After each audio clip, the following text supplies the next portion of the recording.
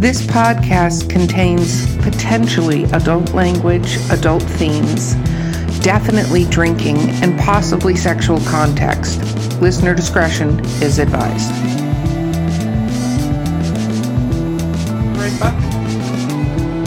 Okay, welcome to Drinking with Authors, the podcast. I'm your host, Erica Lance. Co-hosting with me today is the great and infamous J.M. Paquette.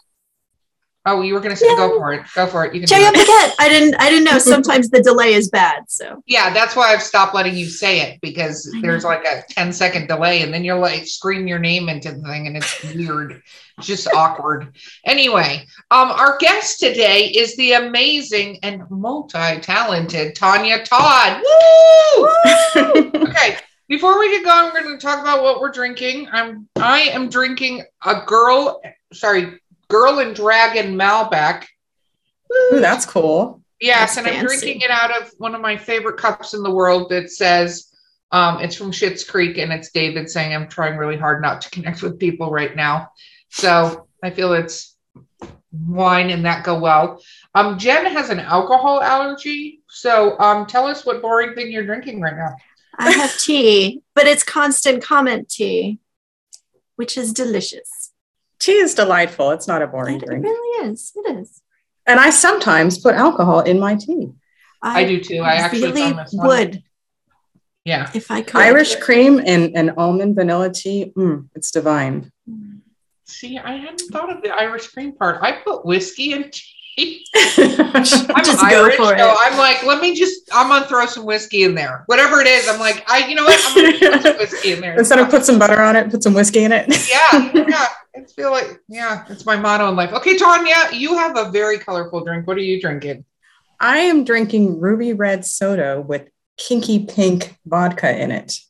And It is delicious. It seems divine.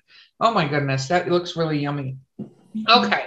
So to begin with, you are an actress, you're an author, and you have a podcast. So that's a whole new realm for our show here. But a whole new world. It's okay. I'm not going to wrong show. Yeah, exactly. Let's start with when you began writing. Well, I did write as a child, but I didn't really consider myself a writer. It was more about creating situations. I feel like I was working against the patriarchy as a child, but didn't know what that meant. And my earliest story that I remember was called She-Wolf. And it was about this girl wolf who took over the pack. As they should. And it was just, I don't know why it's so memorable to me, but it mattered to me so much. Like this girl being told that she couldn't. And then not only did she, but she was in charge of all of them at the end of it. And it was just a short story. I don't know what happened to it. I wish I could find it. It's probably terrible. You know, when you find your early writing, you're like, oh, maybe it's best to burn this. But it did help get me to where I am in life. Oh. And then I didn't really do much. I did a little bit in high school. I was in a creative writing class. My favorite teacher in the world was part of that class. Don't want to say her name because she's one of my passwords. Yeah, don't do that. People fall for that kind of stuff all the time. All these Facebook things that are like, what is your favorite pet's name? And I'm like, don't answer that. What are you doing, people? But right. And then they talk about their pet all the time, right? Yeah, exactly. What street did you grow up on? Yeah. Right. What is your favorite childhood memory? Let's talk about that. No. Should be, what is your drag name? That should be your password. Mm-hmm. It was my password for a little while. I have a great drag character. So I don't know what's chirping in the background, but that's exciting and fun. So when did you actually evolve into I'm writing? When I had a dream and I wrote that story that was in the dream that turned out to be kind of a fan fiction of a Loki and Storm story. And then as I was writing that story, I kept having these things that are like, that's not really them. And I would put it aside. You know, it's like, I like this, but it's not those characters. It's this. And then eventually that side story that I was writing totally consumed me. I never finished the Loki and Storm story. And I had 200,000 words of this side story that I realized, hey, maybe there's a book or 3 in here somewhere. Oh, wow. 200,000 words? Yeah, but because I wasn't studying writing and I wasn't working on craft or anything like that, I didn't know what I was doing. It was just a whole lot of words that didn't equate to a clear story at the time. And so I started going to Henderson Writers Group and joined a few critique groups, and they helped me shape it into a real book with an arc and good sentences that don't make people scream when they read them, at least not, I hope they don't. And that is the story that I am now, my agent is pitching right now. Like after years and years and years of refining it, revising it, choosing different places to end it, it is now in the process of being pitched. It's on submission, and fingers crossed it'll become a series, but you know how that goes. No, that totally makes sense. How, go ahead. Can I ask, how long were you working? Like how long for 200,000 words? How much time was that? Oh, I didn't just sit and write because, that wasn't my life at the time. It was kind of in between. I was obsessed with it though. So it would be on my phone here, or I have this thought here, or I'm talking into my phone while I'm driving, that kind of thing. And so it pieced together 200,000 words like that. It was not even real chapters or anything. But I'd say that probably took me a year and a half. Well, it was a year and a half from the time I started writing the Storm and Loki story. I never really consciously decided, there was no point where I started the other story. It just took over. And eventually I realized, hey, I'm not writing that other thing anymore. I guess I should focus on this. Wow. Although that Storm Loki story kind of sounds amazing. I feel like that's a variant thing. Like could be in a variant universe now that they're doing that. Well, it turns out Chris Claremont did a comic where he kidnapped Storm and gave her her own hammer so that she could have the powers of Thor, and all she had to do was be his queen. How did that work out? Part of my research when I was writing, like, hey, there already was this situation. I was going to say, how did that work out for him? Probably not good. No. He ended up loving her more than he did at the start of the story, but she left him anyway. Oh, wow. That's really neat. So is this your first novel then that you've done? It is. Oh, wow. Wow. What is the name of it? Right now it's called Dark Beacon. Okay. And, they're still based on 2 characters who are very much like Loki and Storm. Their names are Lucian and Sasha. That's not an accident. Oh, that's awesome. What made you decide to go the agent route? Getting published is a lot of work.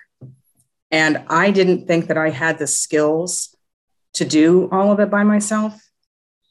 Learning how to do the cover and to just typesetting it. It's a lot of work to put a book into print. And I would rather focus on the writing side of it than learning all of these other skills, especially when there are people who specialize in those things. And I don't already have the money to just pay someone to do it.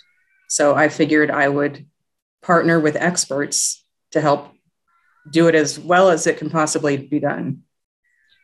That makes sense. And is it intended to be a series? It is.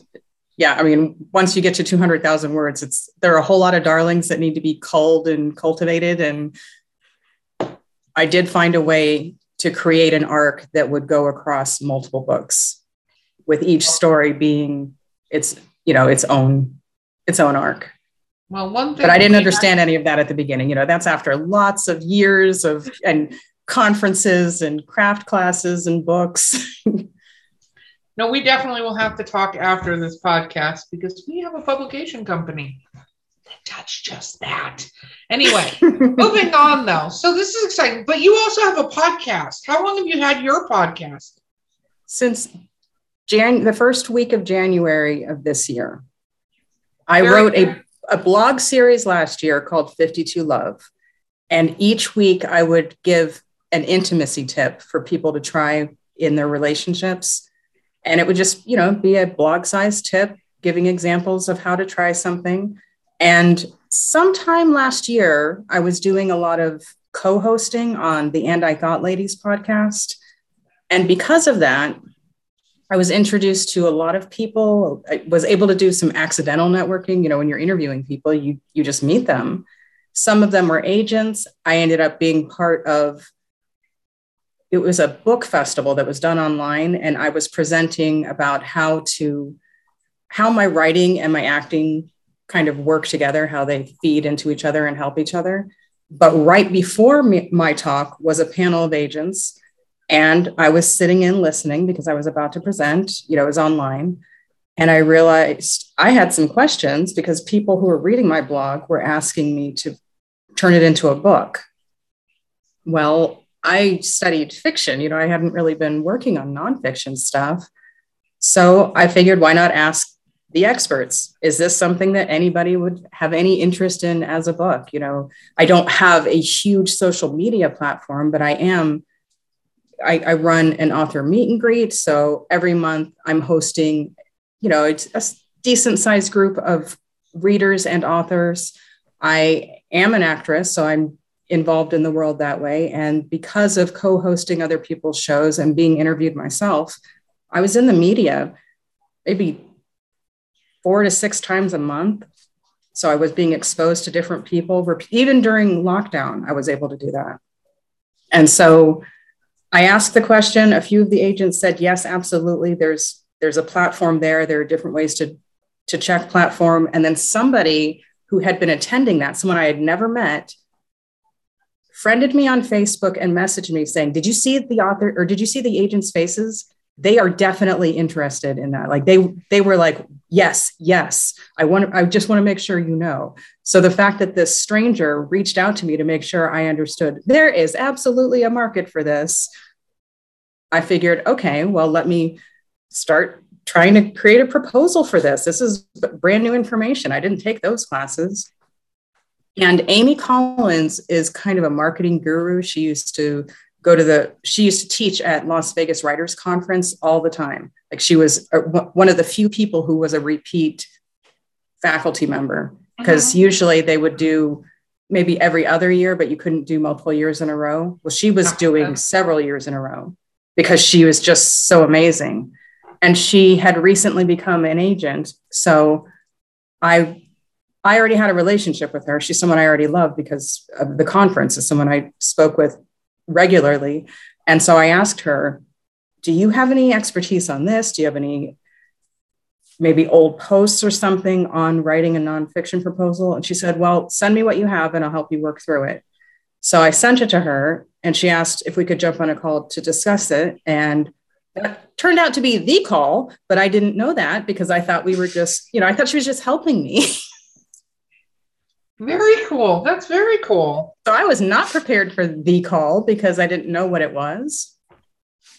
I thought she was just a friend. But, when you sign with someone you already know and love, you don't have that, like, I hope that this is a good person and they're not going to screw me over. I'm not worried about that at all. I think she's amazing. Well, that worked out. You seem to have the luck there. That is very, very cool. Well, I feel very blessed. Yeah, I was going to say. And I think it's important you talk about networking and interacting. I think that's huge because I think a lot of authors miss that step. They miss the step of getting out there, finding people to talk to, finding groups, going. It's not easy, but you have to push through it. Yeah. And it's vital though, because you never know who you will meet at one of these things. Right. I mean, that's how I met Jen. Is I overcame my shyness and I was like, I know you have no idea who I am, but I think you're an amazing teacher and I just want to know you. Yay. Thank you. That was awesome. I got to present, by the way, for those of you listening, on editing stuff. So. Yes, and it was fantastic. Thank you. Present where? Oh, for Henderson Writers Group. So I did a workshop for them on 10 ways to save your editor's sanity. Yes. No, and that's vital too, because you don't want an insane editor. That's probably a bad idea. So this has been an interesting journey. So about 1.5 years of 200,000 words. How long did it take you to cull that down to, I have a book now? The first time, about a year.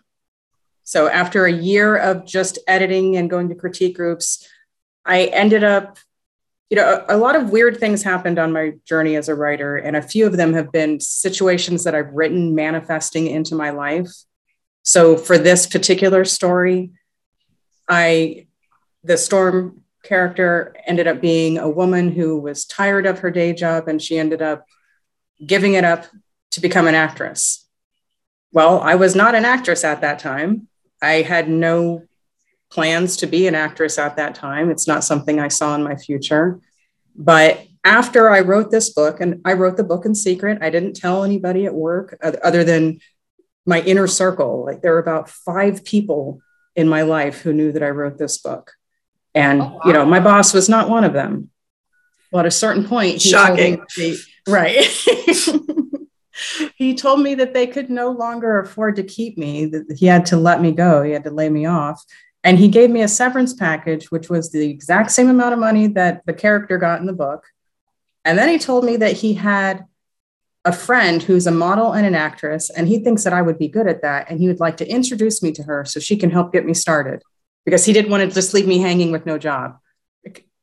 How is that? That's beyond coincidence. That's like great karma in the universe. So I just want to clarify, you can write destiny, because we should probably capitalize on that. Did the character have a winning lottery ticket? I think there are many things you need to do with this immediately. That is so bizarre. That is awesome, though. So how long have you been acting then? Since 2017. January of 2017 is when I began my acting career. Very, very cool. That had to be interesting during the last couple of years. Yeah. There are a few things that I actually filmed from home because, artists create art. Yes. Being cooped up at home doesn't mean that you're not creating. So I wrote a lot last year, and I even did some filming. Like, I did commercial work from home. They would sometimes they will send you equipment, or they'll let you use your equipment and you send it to them, that kind of thing. It was just, people were getting around it. We're still going to have commercials. We're still going to make movies. I filmed a short that I co-wrote last year. I was kind of a supporting role in a feature film last year that I filmed from home. And the weird thing about that is it was originally written to be me as a cameo playing myself. But then I was scheduled the same time they wanted me to film. I was supposed to play Cleopatra on stage. And so it was clashing, and I wasn't going to give up Cleopatra. No. That makes sense. And so they had to get somebody else to do the role. And then they changed it. It wasn't a cameo anymore. They just changed the role to be someone who does some of the things that I do. And then they were shut down because of COVID. And so they decided to finish the film from home. And they said, well, since we're finishing at home, can you just do the character again? But now I was playing the character that they wrote and not me anymore. So it worked out. That is so, I'm playing myself, but not myself. I'm playing a fictionalized version of myself. Right. Like, it was no longer my name. But I was back to playing the character, but with enthusiasm, because it was no longer me. So are you not enthusiastic? Is that what you're sharing with us at this moment? I'm not that kind of enthusiastic. I'm not cheerleader enthusiastic. Right? Unless I'm playing one. So how much writing did you get done then during the time of the COVID?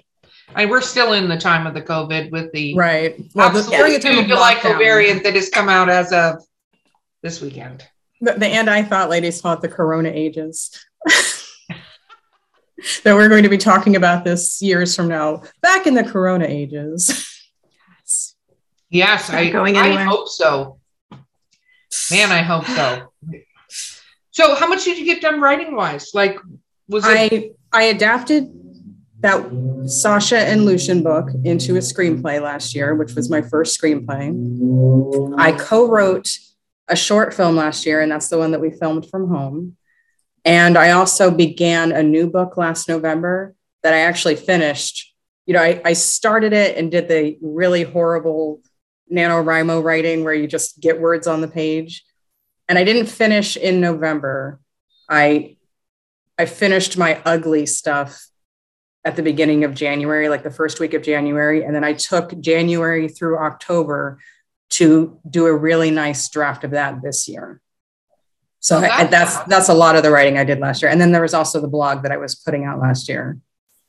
In addition to just revising some of the other things that I've written, what I was going to tell you is that another thing I manifested is I have, once I started writing, the muse just started attacking me with all of these different stories. Like, and what about this? And what about this? And so I still have all of these documents with just tons and like thousands of words and notes towards other stories that I'm not actively writing. I'm just passively writing them as the muse gives me bits. And one of those stories was about a woman who is a published author who is also an actress and does convention modeling. And again, I wasn't doing that stuff yet. Wow. So then I mean, and I'm still not, I don't have a book yet. So I haven't reached this character's level yet. But she goes to London for research for her second book. And I ended up getting to go to London in 2017. And I figured, well, since I'm here, I should probably do research since I have a lot of books that have things that happen in London. So I spent a week there rather than just the 2 days that I was supposed to be there. And while I was there, that's where, to answer a question you asked me earlier, that's where I figured out where to finish the first book from the 200,000 words. I woke up in the middle of the night before I was supposed to come home. I rose like Dracula. It was just up in the middle of the night. And I knew where to end the book. Okay, I can go back to sleep now. That's awesome though. But that's how it strikes you, depending on when you're not actively working on it, right? Yeah, I get ideas all the time. I have so many voice memos with the shower thoughts. Mm-hmm. Yeah, I do my best writing in the shower, right? Because you're not doing anything else, right? Well, I think like any creative thing. Well, I'll say it this way. I know what I call method authors. Jeff Strand is one of these method authors that can sit down, outline a story, write the story. Like it's he's amazing. He's a humorous horror author. That's and efficient too. I adore the crap out of him. But he is very like, his characters don't lead him places. Like, this is not how it goes. Yeah, that's not me. Yeah. And some people are so fantastic at that. And it's a great skill to have. But a lot of authors are, we sit here and we're like, the muse needs to come. We need to have the thing. And then we need to pull from notes. And then we need to finally have that inspiration of those method authors. They're the ones who make money. Well, I think they do, but I think both. I'm going to say both actually can, as long as you can finish, right? Because the biggest thing is not finishing. I mean, that's really what it comes down to. Like, you're writing 200,000 words, fantastic, but if you didn't finish it, if you didn't mold it into an actual book, right, that is just a lot of time. Yeah, you could write 1,000,000 words, that's great, but if it doesn't go anywhere and you haven't put it in a form that can be shared with others, whatever that form is, structure is important. Yes. Yeah. Otherwise, you're just putting words on a page. We could all sit here and just rambling. Yeah, it's literally rambling. And so I think it's really interesting when that does hit you and you can. I always have when I find that way to either end or fix that plot point that I'm working on. And I'm like, okay, this has to make sense. I know it makes sense. I know this needs to go this way. How the crap do I get it there? And then when that aha moment happens, I'm like, best day ever. I have my aha moment. So when you said you went through some critique groups and stuff like that, how was that for you? First time bringing a book, and now you're presenting it to an audience of humans. It was terrifying. It's terrifying. In Henderson Writers Group, they have you read your work out loud to everyone. So you get 10 minutes to read your work, and then you get 5 minutes of critique. And, at the time, it was an in-person event. You go to the front of the room, and I would just shake because I was so terrified to share my work. People said they couldn't hear me because I was swallowing my voice. I was so terrified to share my soul with them that it was a process that I had to work through. I never wanted to be the first reader. I needed to get myself mentally prepared. Acting helped me to get past that, because I could go in there and say, you know what, I'm just going to be Sasha, and she's not scared of things like that. She's amazing. So I would walk in, present like Sasha, leave as a queen, you know? Wow. That's awesome. That is very awesome. That was not me to start. That was, I was the scared little voice in the back. Please don't notice me. Please don't talk to me. Oh my goodness. It took me years of teaching to get over that. Presenting to a large, the shy part, whenever I would have to talk in front of people, my voice would shake. You couldn't understand me. I didn't make any sense. And then, now I've been teaching 20 years. So now put me in front of an auditorium and I'm like, people, whatever. Right. See, acting did that for me. I did acting when I was younger, and getting up on stage in front of an audience of people, you eventually have to kind of get over yourself, because nobody in that audience gives a shit that you're nervous. No, they don't. But I will tell you that reading my work in front of people, that is more terrifying to me than auditioning. Because if I'm rejected at an audition, it's because I'm not right for that character. But if you're rejected reading your work, it's you, it's your soul. We hate you. That's how it feels. There's also that sense of like, it's scary to be presenting in front of your peers, because they're on your same level. Like if you're just talking to strangers, then it doesn't really matter. But if you're talking to people that you want to like your stuff, then you're putting yourself out there, and that's scary. People whose opinions you really value. Yeah. Well, that's how you get better. I mean, that's true. what you have to do. If you are not willing to present your work and listen to what people have to say about it, you don't have to obey every critique, but you should listen to it. Yeah. No, it's true. I also feel that you have to remember whether or not the audience, when you're listening to a critique, you got to start with, did they understand what I was trying to say in the story? Right. Because if they don't understand, it's one thing to go, hey, were you trying to say that this person was dead? Yes. Okay. Well, you need to tweak this and this, because that doesn't come completely across, right? You have that, but you have to be very careful that they're not imposing. This is the one thing I hate about critique groups. So I'm not a huge fan of critique groups. I can get hate mail for that. Welcome to my podcast. Don't care. It's because a lot of times it's their opinion on how they write, and it's almost like one-dimensional when you're looking at how they view it. And you have to be very careful, because it's great to get input from people that you see and you know, and you want to have the same successes as they do. But like, I've met several people who go to all these critique groups and stuff like that, and they're not actually successful authors at all, meaning they haven't actually really published anything. And so they like to just critique. You got to be careful of the people that just want to give you their opinion that is not based on wanting to help you succeed. It's just, I think that's true in any field, though. There are always going to be people who tell you can't do what they couldn't do. Yeah, but you're bringing your soul into this with your little book. You are. And to have somebody go, your soul sucks, then you got to go, okay, do you That's even right. do you It's even a read soul the sucking kind of soul. Yeah. Do you even read the shit I write? Because if you don't, do not want to hear your right. You do have to consider the source. But if you go to a critique group, you could wind up meeting critique partners that you would then meet privately, people that you do mesh with and that do understand your story and your ideals, and maybe write and read the types of things that you're working on. That's true. Just writers out there, be careful not to fall into the pit. Find people who are constructive and not just critical. Right. You don't just want to go for the first one that says, sure, you can read here. Yeah, exactly. Sure, you can read here and we will eviscerate you. Go. That was Henderson Writers Group has a no blood on, keep all the blood on the page, no blood on the floor. That is awesome. That's terrifying. What are you talking about? There's blood all over your stories, woman. I know. Okay, we have to take a quick break. We will be right back with Drinking with Authors. This is the voice of Drinking with Authors. You are at our commercial break, and our commercial is, hey, do you want to be a guest on our show? Or do you have a question for one of the guests on our show?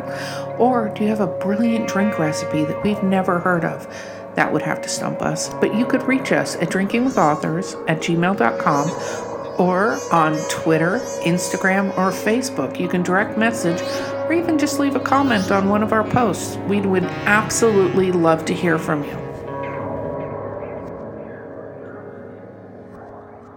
We're back after a delightful fight I just had with my carbon monoxide alarm. That's what was chirping in the background. Hashtag technical difficulties. Okay, so let's talk about, do you want to say the name of your podcast? I know you're wearing a t-shirt for those watching on YouTube, but what is the name of your podcast? It is the 52 Love Podcast. Very cool. And what does it talk about? Well, I've taken each of those blog tips that I did last year, and I invite a new guest each week to come on. They try the tip with their partner, and then they come on the show and share their experience with it, and then they get to share their work. Because I bring on people who are in the filmmaking industry or people who are authors or maybe photographers, just mostly entertainers. I did have someone who's involved with the Rape Crisis Center here in Las Vegas, but that's important too. No, totally. Absolutely. That sounds like she happened to be the inspiration for one of the tips, and that was the reason for bringing her on. She didn't actually have to try it because she's the one who told me about it. And it's like, that sounds amazing. I'm going to write about it. Okay. Oh, that is awesome. No, nobody's interested. I'm interested. No, he's like, I'm going to come interrupt your podcast. You're not actually doing anything, are you? Tell him I said meow. Okay. She said meow. He's like, okay, cool. That's great. I want to know. And if I go to pick him up, he'll be like, ah! I don't want to be up there. Yeah, no, he's a rescue kitty. We rescued him off the street. His name is Henry, and he has half a mustache. It's very adorable. Okay. So I think this is amazing. It's very funny that in a way, so I wrote a book called My Home on Horror Island that has 4 tips in it. Mm-hmm. And I think it's great because giving advice, it's interesting when you realize growing up that we don't have this, like sex education doesn't go, here are some things you ought to know. Right. Like if you pick an arena that's trial by fire, it's relationships and intimacy. Yes. And what, Good your luck. friend, what your friend Sally told you, like that you can't get pregnant if you do it, upside down or whatever. Right. It's so funny, the misnomers, but what gave you the inspiration to do this to begin with? I needed to put myself out there more. I had a blog that I started, and I was not even posting once a month. It's like when inspiration would strike, I would write a movie review on a hidden gem that most people don't know. And that wasn't enough. It just wasn't happening enough. So I made a commitment. It was one of my New Year's goals to put something on the blog once a week. And that's when I decided, well, if I have a theme that will help me just continue generating this, if I have a specific goal, it's not just write something. I won't have to think of what I'm going to write about this week. It's always going to be the same topic. I will just have to come up with a different tip. And when I had, once I came up with that concept, I just brainstormed and I had about 30 tips just right off the top of my head. And I figured I can come up with 12 more before the end of the year, Mm-hmm. Oh, I guess math is hard. It's more than 12. I think it's 22, but I was going to let it go because there's been some alcohol involved with the festivities today. Yeah, don't ask me to do math while I'm drinking. So do people like email you tips too? Will they send you things, or do they just kind of focus on reactions? Are you talking about for the podcast or for the blog? Oh, I guess for the blog, because for the podcast, they wouldn't really email you, would they? Well, yeah, they do they? I mean, they could message me. They can leave messages on YouTube. I've had that. I've had people tell me, I've tried this, or I've tried a variation on that. I did open the floor for people to give me ideas for tips, but I didn't end up using anything that was sent because it was either already on the list or it was so close to something that we already discussed that it wasn't, it didn't feel like it was different enough to add. It felt like I'd be robbing the rest of the audience. Like, well, this person made the suggestion that is almost this, but not quite. Gotcha. Why, Jen, were you going to send in some tips? Was that your No, idea? I was just wondering what kind of interaction you have. Like, is it mostly people saying, yeah, I tried this and here's what happened? Well, here's the thing. Because of the events of last year, right around June was when I was thinking, I don't want to do this anymore. It doesn't make sense for me to be writing about love when people are dying in the streets and protesting and the world is falling apart and, people are dying from COVID. Why am I writing about love? It just didn't feel important anymore. And I didn't say that to anyone out loud. It was just between me and God, it's like just having these thoughts. And I started getting emails and responses on the blog and little messages on social media. People were saying, thank you for writing this. It gives me something to look forward to each week. Thank you for putting something positive in the world. Thank you for giving me this thing that doesn't hurt, because so many things do right now. I was just getting from all these different sources. I think one was even a text message from someone who knew me. And some of these people weren't even in relationships. That's so cool. They just enjoyed reading it. And I figured, all right, I'm listening, I will take that as my sign to keep going. And so I did. So they didn't inspire me with specific tips, but they did inspire me to keep going, that someone was listening and it did matter to somebody. Because as the character in the book I'm not actively working on that brought me to London, one of the characters in it says, what's more important than love? No, I think that's so I need true. to remember that lesson. It's easy to forget. Oh, yeah. I think also as artists, we have to remember that artists are sort of what brings a lot of the light into the world, whatever the form of art that occurs, And I think why a lot of romance and paranormal romance and things like that are so popular. And I think it's also true why superhero movies are so popular is it lets you step out of reality for a moment. Right. And be somewhere where all these horrible things are not happening to right. you. Yeah. I mean, look at the explosion of media that people were consuming last year. Well, or even if there are bad things, like good triumphs in the end, it's that reassurance that things are going to work out. Or if it is something really sad, it can help as a release to just work through some of that negativity that you're feeling. Even if you're really, really miserable, sometimes you can't cry, like you just can't get it out. And if something triggers that release, that can be healing too. Well, it goes back to that Aristotle, right? Catharsis. If you watch someone else experience tragedy, it's that upwelling of pity and terror, that pity. Oh, that's so sad. It lets me get out my emotion, but also terror. Like that could be me. And maybe my life isn't so bad. Like I could be I could be getting killed by this chainsaw maniac right now, but I'm not. So I know I'm in this bad situation, but things could be so much worse, and be grateful for what you have, because it could be this. I love the fact that you just brought up Aristotle on this podcast. That's one of the many reasons she's so amazing. She is thoroughly amazing. I just think it's amazing that halfway through a drinking podcast, we brought up Aristotle. This is right. Well, now. I'm drinking tea, so don't use your excuses. You're drinking tea, but you have Gollum right behind you, so in a troll. So in this journey, what is your goal as a writer? Like, if you were to name what you want to be as a writer, what is that? What does that look like for you? I want to be able to make enough money creating art that I can keep creating art. Okay, I love that. I like it. Yeah. That's my favorite thing with art. That is #life goals right there. No, I think it's important. I think that knowing that that's your goal and you can create it, it's interesting because when ironically, we talked about Jeff Strand before, but he talked about this because he wrote a bunch of books and had his full-time job. And there was an exact transition period where he was able to do writing full-time and not have to worry about the day job anymore.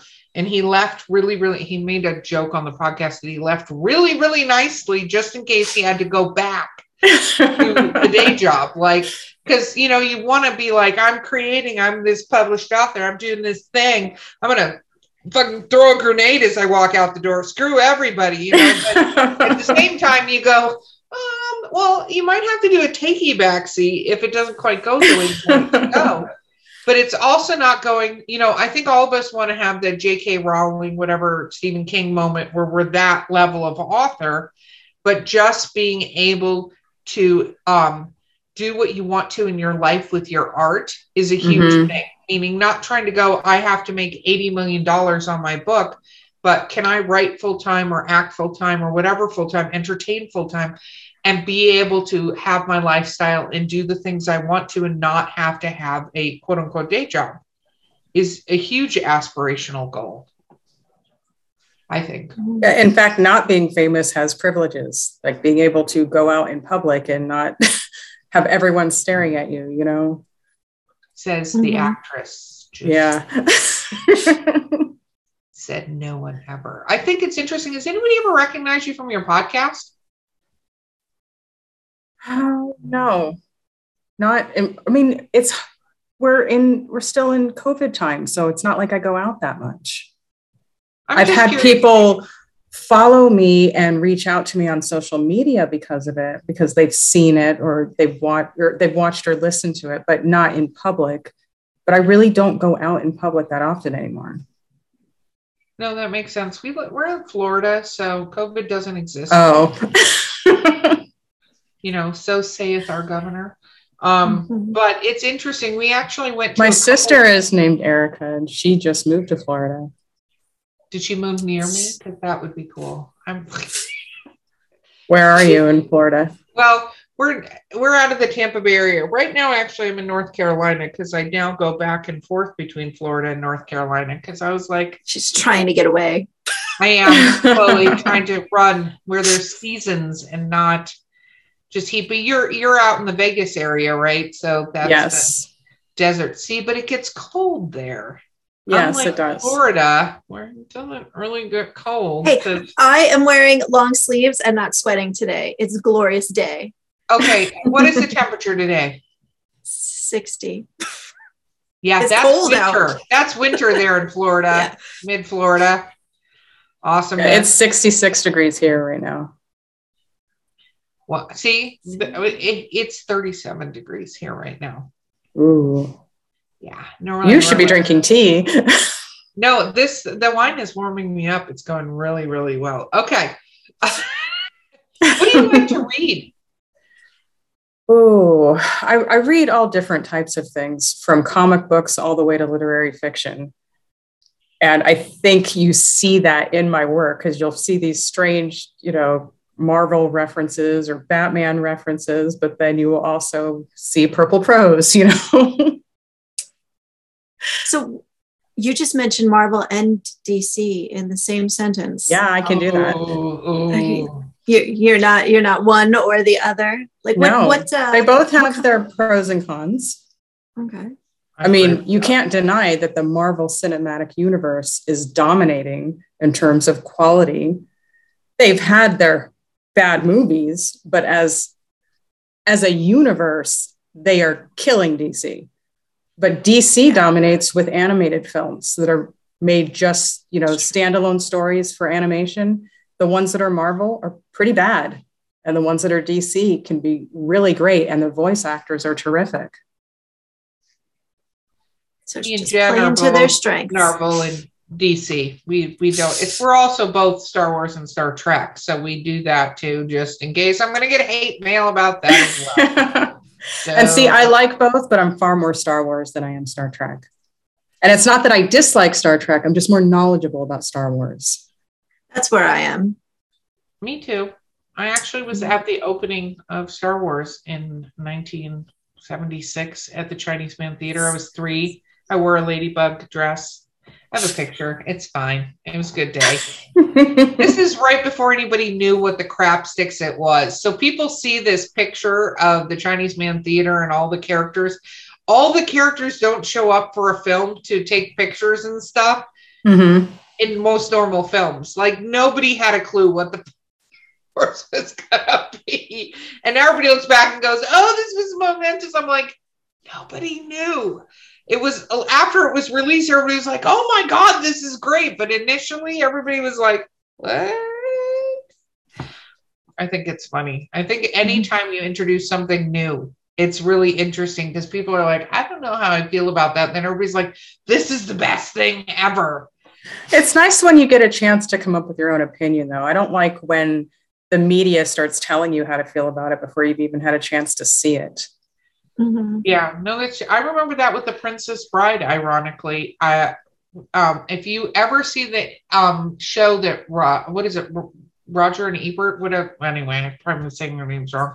Half a bottle of wine, it's fine.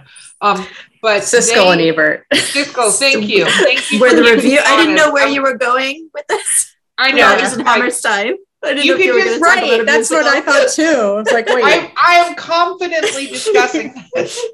But they had a panning review of The Princess Bride when it came out. And one of the biggest things about that movie was that they didn't know how the hell to market it. So they didn't market it well. English. And another. Oh, yes. Cheers. I feel like this is Harry pocketed it. Be nice. Anyway, The Princess Bride, I absolutely loved it in the theater, but if you listen to the reviews and stuff, you wouldn't have shown up for that movie because it got such bad reviews because they literally were like, we don't know what to say about this. And the original movie posters, if people can find the original movie posters, had like a big picture of Fred Savage on it. And it was like this very weird kind of picture. It wasn't the Princess Bride picture. And that is one of probably the most iconic movies of all time is The Princess Bride. It still holds and definitely up. One that never needs to be remade. I'm putting it on record. My I agree. Students have no idea what it is. None.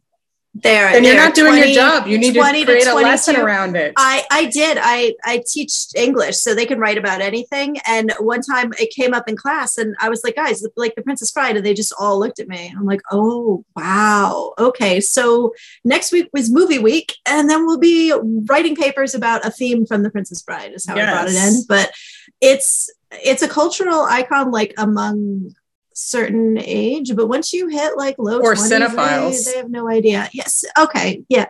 I didn't have a single person in my class who recognized it. You're talking 25 people ranging from 18 to 25. I think this is a parenting thing because I made sure my kids watch these and I agree movies. with that because I know lots of movies that are before my time. Yeah. It's not something that age alone. You either care enough about movies that you watch things from before your time, or you have family who forces you to Clockwork Orange style, you know?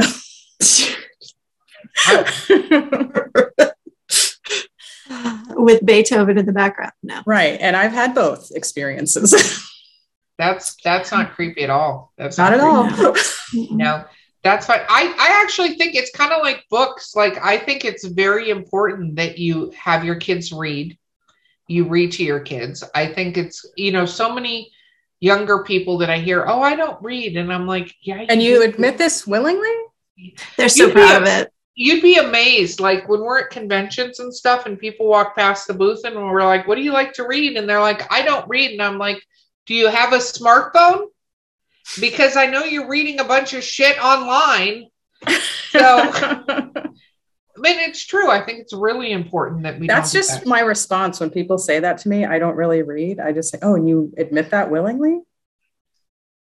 But I think that shouldn't be something that's acceptable. It's not something that should be the norm and anywhere ever. Yeah. I also think you have to be careful with pushing things though. Like if you tell if I say this is my favorite book and you need to read it, and then you're like angry, resentfully reading it, you're not going to like it. So it's like that, I'm sure we all have, like, everyone will tell you, oh, you need to watch the show. And I'm like, if one more person tells me to watch, like, I'm never watching it. I'm just not going to do it because now I'm listening I have missed out on good things because of being that stubborn. I can't even say, why didn't anybody tell me? Because everyone did. But now I didn't watch. I don't have my own thought on it. All I have is what other people are telling me. It's kind of going back to that, like the media tells me what to think about a certain show. Wheel of Time is a good example because it just came out and people are like, 1 star, 1 star. It's like, you didn't even give it a chance yet to become whatever thing it's going to become. We don't That's know. how I felt about the Eternals. Like, let other people see it before you trash it. And you know what? I watched it and it was fine. It wasn't great, but it wasn't bad. It was just an okay film. It happens. The Marvel Cinematic Universe set the standards very high. It didn't meet those standards, but it's by no far the worst Marvel film out there. It's worth watching. You know what's interesting is that goes...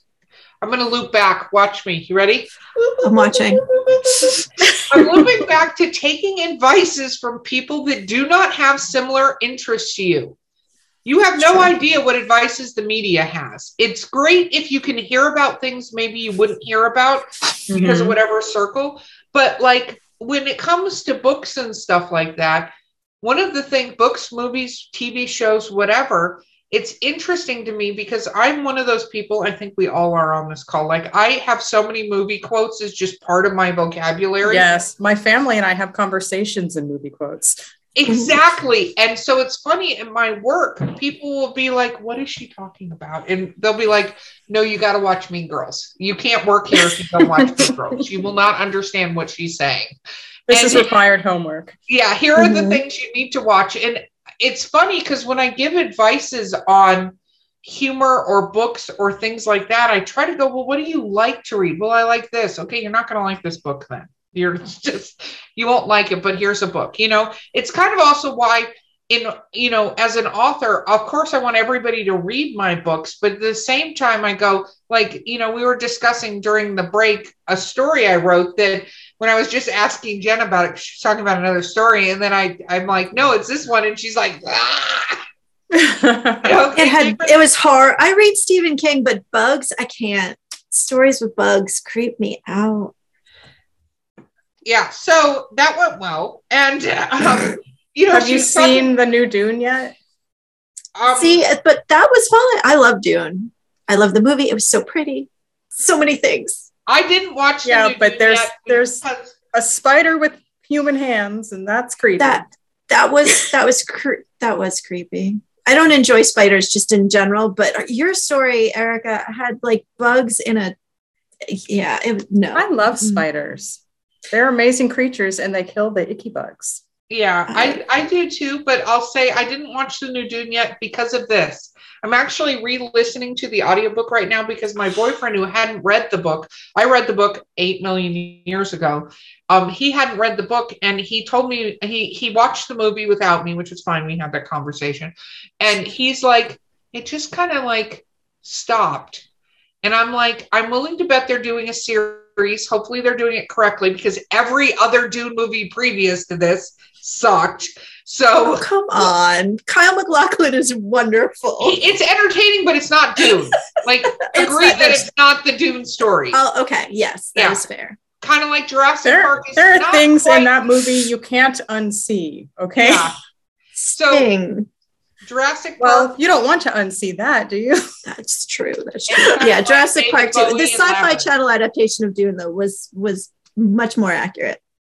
In my opinion. It's more accurate, but still kind of like, to me, missed the mark. And again, you know how I feel about turning books into movies. Like, I am not a huge fan because generally you lose something. They lose a lot, and a lot of times Silver Linings Playbooks, they go completely off the fucking book altogether. They're not even telling the same story. Jurassic Park has somewhat of the same story, but Jurassic Park is an adult book. Like, now we can never have dinosaurs in an adult world because fucking Jurassic Park, but that book does not end well. So with Dune, I was like, okay. And then two separate friends that are huge fans of Dune, which I'm a huge fan of Dune, was like, wait till other movies come out if they make them, because it just kind of stops and it doesn't. Yeah, it's not the whole story. Yeah. But at the same, I love when. Are you talking about this recent one? Yeah. I think they needed to stop. It's too much. There's too much for one movie. Yeah. No, it's true. I think they picked a good place to pause. I'll wait for number 2 and number 3 potentially, and then just watch them all. And be just very binge happy. It. Yes. get the whole one Dune long experience.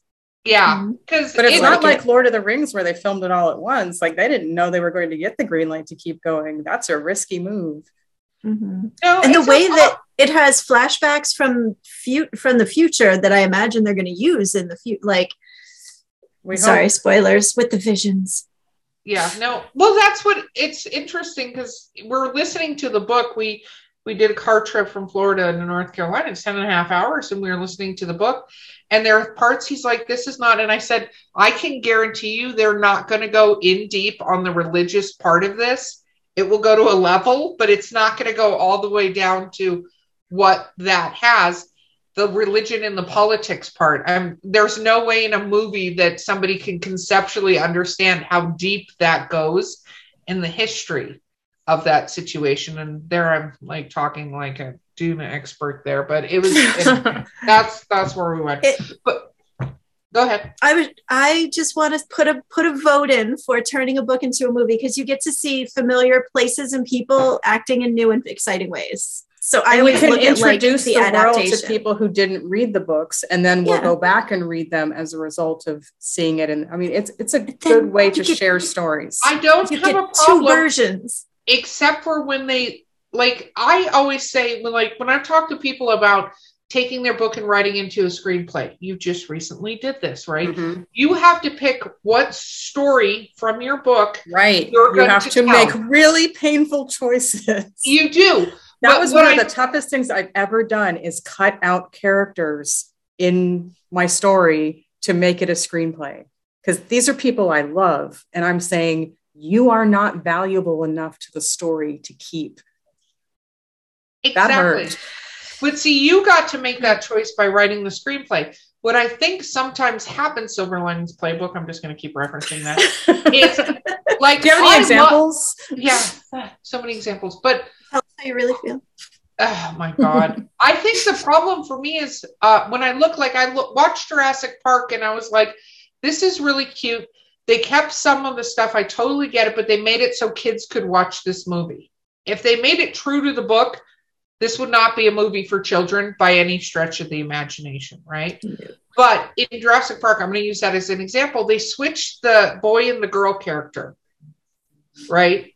I'm not 100% sure why they did that or why they made that choice, but I think it actually took a little bit away from the story doing that.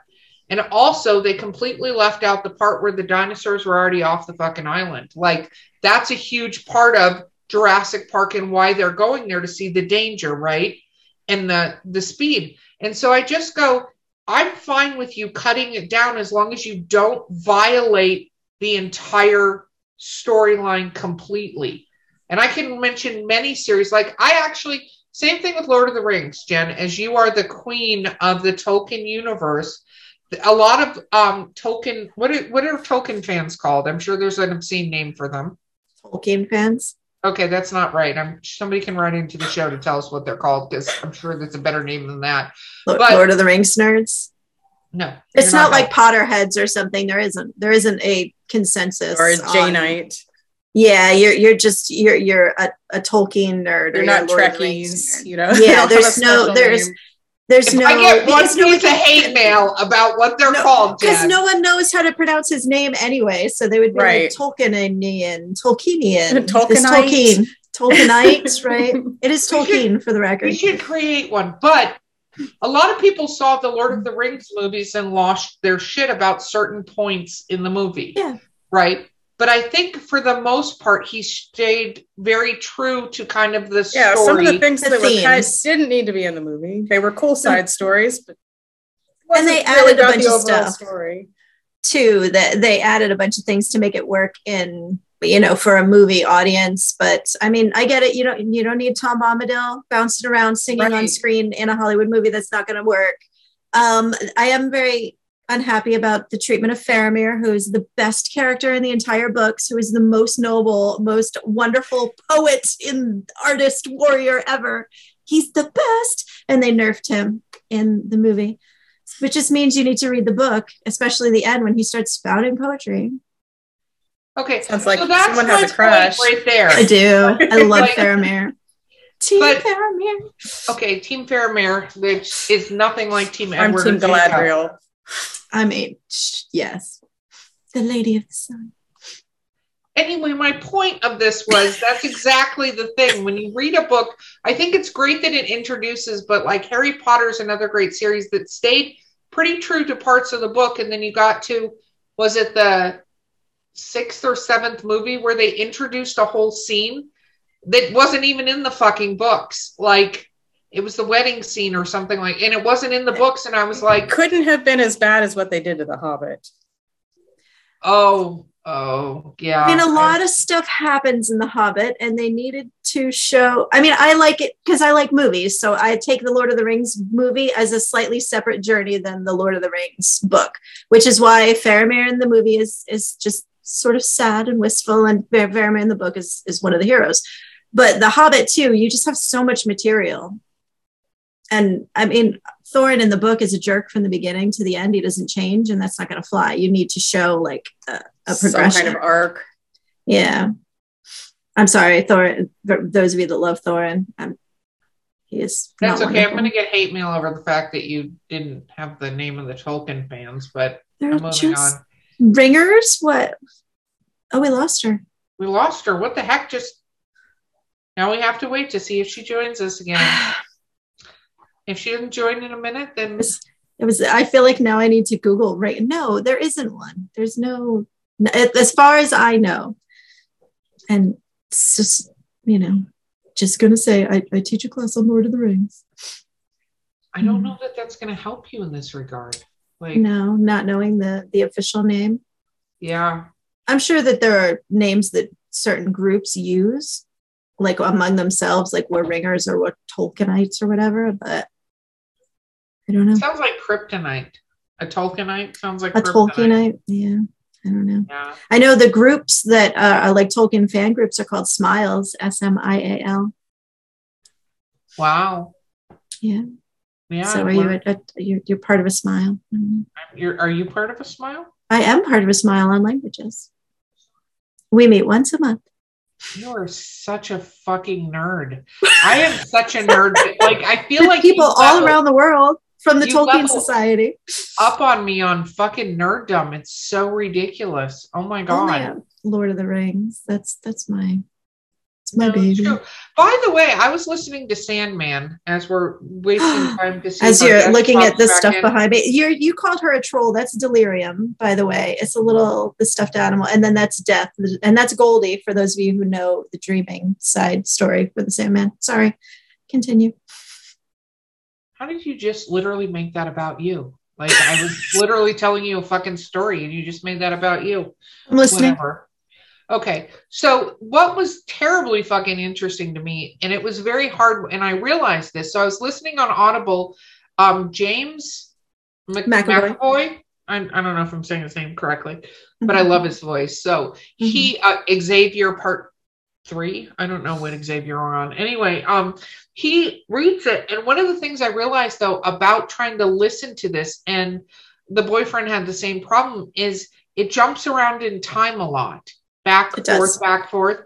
And I go, you know what? Reading this or seeing it in a graphic novel, totally probably a lot easier than listening to an audiobook and trying to figure out what the fuck is happening and when is it happening. It does, but you're also the premise and where the story starts is that he has been held captive for a period of years. So you have to start with him being held captive and getting free. And then how did he get captured? He's supposed to be, like this super powerful Eternal. So you bounce. And then what's been happening over the 60 years while there's been no dream? Like, what has the universe done to deal with that?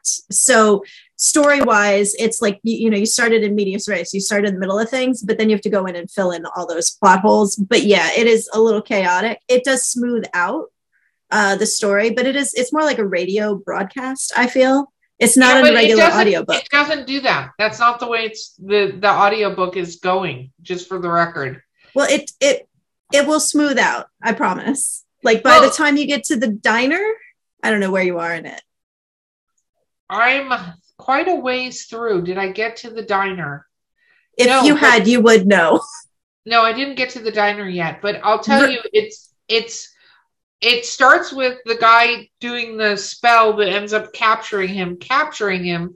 Some of the stuff that happens with the family, and it's moving backwards and forwards, but he's going pre being captured, post being captured, pre being captured, post being captured, and it is the most bizarre fucking thing in the entire universe, and it's very hard to keep track of while listening to it. That is true. I came to it having, like, I read Sandman when it came out. I read it when the trades came out, and then I reread it right before the audio. Like, I love Neil Gaiman. You're back, Tanya. We're having a whole chat about Sandman. We're having an argument about Sandman while you were gone. My computer gave me 30 seconds notice that I was running out of juice, and you reach to plug in and it was just down. Like, okay. So then I had to did we offend her with the Lord of the Rings comment? And she's gone. No. Like, how could you not think Galadriel's the best? Goodbye. Yes. That's the argument that Gimli and Legolas have, right? With the Lady of the Sun and Lady of the Moon. He's like, well, I love Arwen, I love Galadriel. Well, we can both love, you love the sun and I love the moon. Yeah. And I'm not a big fan of the sun, but Galadriel is amazing. Yeah. Okay. She's pretty cool. She led the people through the Helcaraxe before. I'm pouring more drinks. She's got a whole big backstory line in the Silmarillion. That nobody fucking reads the Silmarillion. If we watch Thor Ragnarok, we see what happens if she accepts the ring. Exactly. Right. I don't know, that character. I like that. We were talking about The Hobbit, right? How they added a bunch of things that didn't need to be there. Making up an entire elf, which is fine. What, like I said, I enjoy them. They're great movies, but you have an entire backstory where there are several dozen female elf characters that you could have brought in to play that role, and you didn't have to make one up. I don't think that did not need to be 3 movies. There you finally have source material that is this big. You could actually make a one long movie and include all the stuff in it, and they decided, nah. No, we don't want it to be good. We just want to make money. But I love Martin Freeman. Isn't that his name, Martin Freeman? I like him as an actor too, but that doesn't mean it needs to be 3 movies. No, somebody gave Peter Jackson, they were like, oh, the Lord of the Rings worked. You know what we should do? Yeah, there's a lot more source material there. You know what? It's kind of like anybody who gives Kevin Costner money to make a movie. No offense. You know how I feel about Kevin Costner. I love Kevin Costner. Actually, I love Kevin Costner. Mr. Brooks the other day, which was a fucking awesome movie, by the way, and when he's a killer. But anytime ever since Dances with Wolves, I feel like they give Kevin Costner money, he's going to make some epic, gigantic thing that could have been way less time. So it's probably the reason they're not giving him money anymore. So, Tanya, do you get any of your story inspirations from movies? Let's talk about writing. Let's talk about writing. Well, we were talking about reading and then movie adaptations. That's fair. I would say I find inspiration everywhere. So whether I'm reading a book, watching a show, watching a movie, there's always going to be a moment that will just inspire an entire, like a one-word thing or one phrase, and you can build an entire scene around just this one moment that you either read or saw on screen. And so in a sense, you're stealing a piece of that moment for your writing, but it's not the scene that you're watching or reading. It just inspired you. It sparks. That happens in conversation too. Someone will say a phrase that you would never think. Like my roommate says dollars to donuts all the time. That is not a phrase I think. And I can't wait to have a character who talks like that. Awesome. Dollars to donuts? He always says, I will bet you dollars to donuts. It's blank. Like, that's just not a phrase I ever think. And I need a character who talks like that. Well, you said earlier that your muse attacks you. And I thought that was a great turn of phrase, when you get attacked by the muse. Yes, because that's when I'm exercising or I'm in the shower. That's when I'm attacked, when I don't have a way to record it immediately. And it's just, and this, and this, and this, and then this will happen. And you're getting all these details and this great dialogue. It's just flowing. And you're like, I have no place to put it. So you have to just keep saying it in your head while you're doing the thing so that as soon as you get out, you can drip wet and put it in your phone. So question, do you have conversations as if you're your characters out loud? No, but I do have characters who speak to me. So I don't need to, it won't be out loud. I have conversations. They're just not out loud. So sometimes I actually do the conversation and see how it flows as I'm thinking about the conversation and go, does this make sense when I'm saying it out loud? That can work. I have become my characters and gone out into the world as them to see how people react to them. That's cool. That's pretty badass. That's interesting. Yeah. How do people react to them? I mean, depending on the character. There's one character that I will admit she's derived. All of my characters are me to some degree. They're just not each other. But one of my critique people, and this is from a public group, it wasn't one of my personal critique partners, had a very strong reaction to how she interacted with someone in the service industry. So I went out into the world and did that exact thing to see what the service industry, how they responded. And it was interesting. And then I had my own experience not being the character in a different situation. And I went to the same place 3 times in a weekend because I was seeing a lot of shows I was working for someone in Las Vegas as a content writer. As a result, I had free access to all of their shows, and there were a lot of shows. So I was just binging them over a weekend. And I went to the same venue 3 times. And apparently I already had a reputation because the people behind the counter are like, oh, it's that girl. What does that mean? I'm very finicky about the items I choose behind the counter. And I think that was one of those, oh, I guess I am my character like that. I didn't realize that was really me. That's interesting. Funny.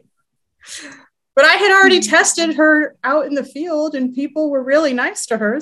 And they accommodated her. So I thought it was fine. But that doesn't mean there won't be the occasional person who's like, oh, we don't want you to make your own choices. We just want to give you whatever we want to give you. Gotcha. And then on that trip to London that I told you about, I was a different character from a separate story I haven't mentioned yet that is also a passive story, not actively working on it.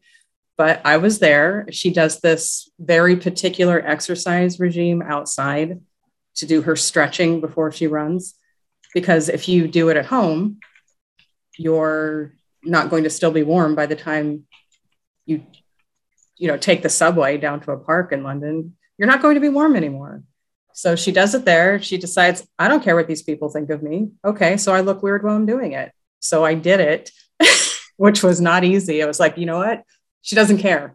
So I don't care. So I'm just going to do it. And a group of children on a field trip walked by and pointed and laughed at me. And I had to just keep going because I wasn't me.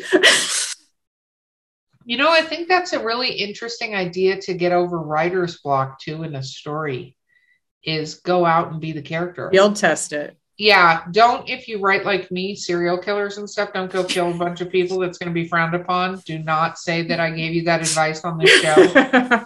Do not go cheat on your spouse or whatever unless they're into that. You could interview people.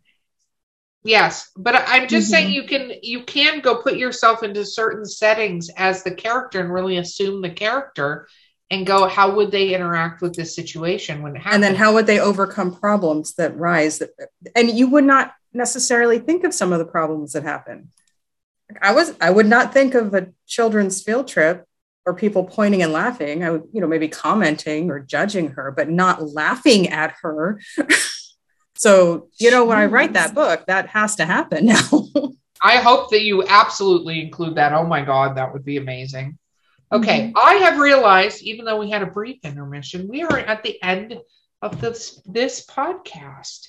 So Tanya, because your book is not quite yet published, which hopefully it will be very, very shortly, and you will be the published author. But people can find you on your podcast, which is called The 52 Love Podcast.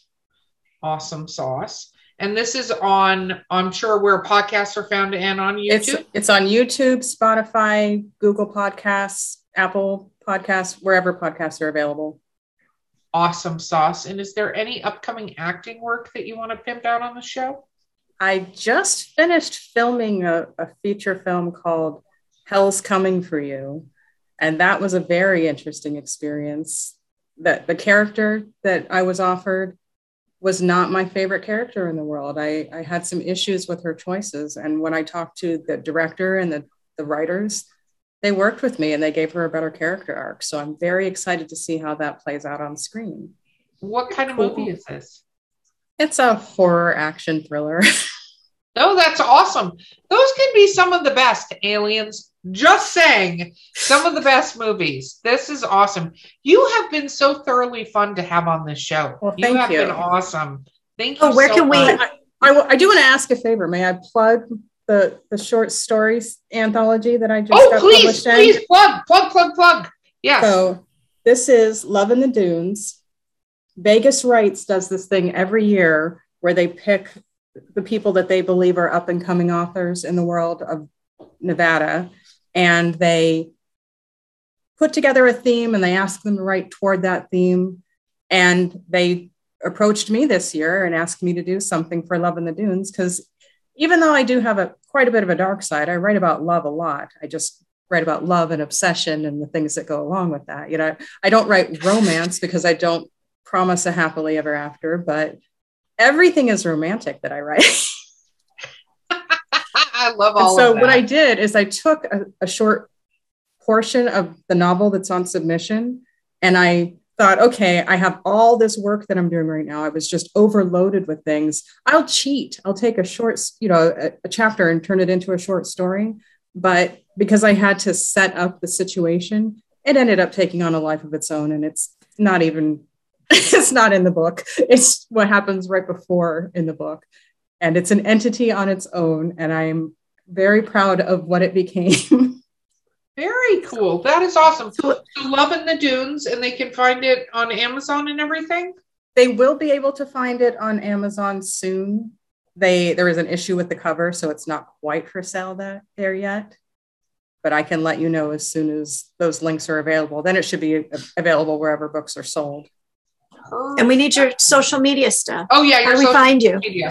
You can find me on my website, MsTanyaTodd.com. That's MsTonyatodd. I'm at Ms. Tanya Todd on Twitter, Instagram, and Facebook. And you can also look me up on IMDb, and that's just Tanya Todd. Very, very cool. You have been amazing. Thank you. This is the first person that said IMDb. I just love that, because that's the first person that said that. You know, what's been really fun is I've given a lot of people on my podcast their first IMDb credit. Oh, really? Because it's a talk show technically, and it has its own slot on there. They had a spot for podcast talk shows, so I figured, why not? It will give these people a new credit, you know? Listen, cool. People who are listening now, people will get IMDb credits for. I don't think that's a good plan. I don't think we should be up there. But yes, you could. Oh my God, this is amazing. You are so much fun. You absolutely are. It's been wonderful. I've never done a drinking podcast. Yes. It's like, I don't drink a lot. What if I say something I shouldn't say? I'm sure I'm going to say something way worse than you, so you're golden. It doesn't matter. This has been absolutely amazing. Okay, so this has been Drinking with Authors. I've been your host, Erica Lance. My co-host has been... Pam Paquette. God, you always make that weird. Anyway, our guest has been Tanya Todd, and we will see you guys next time.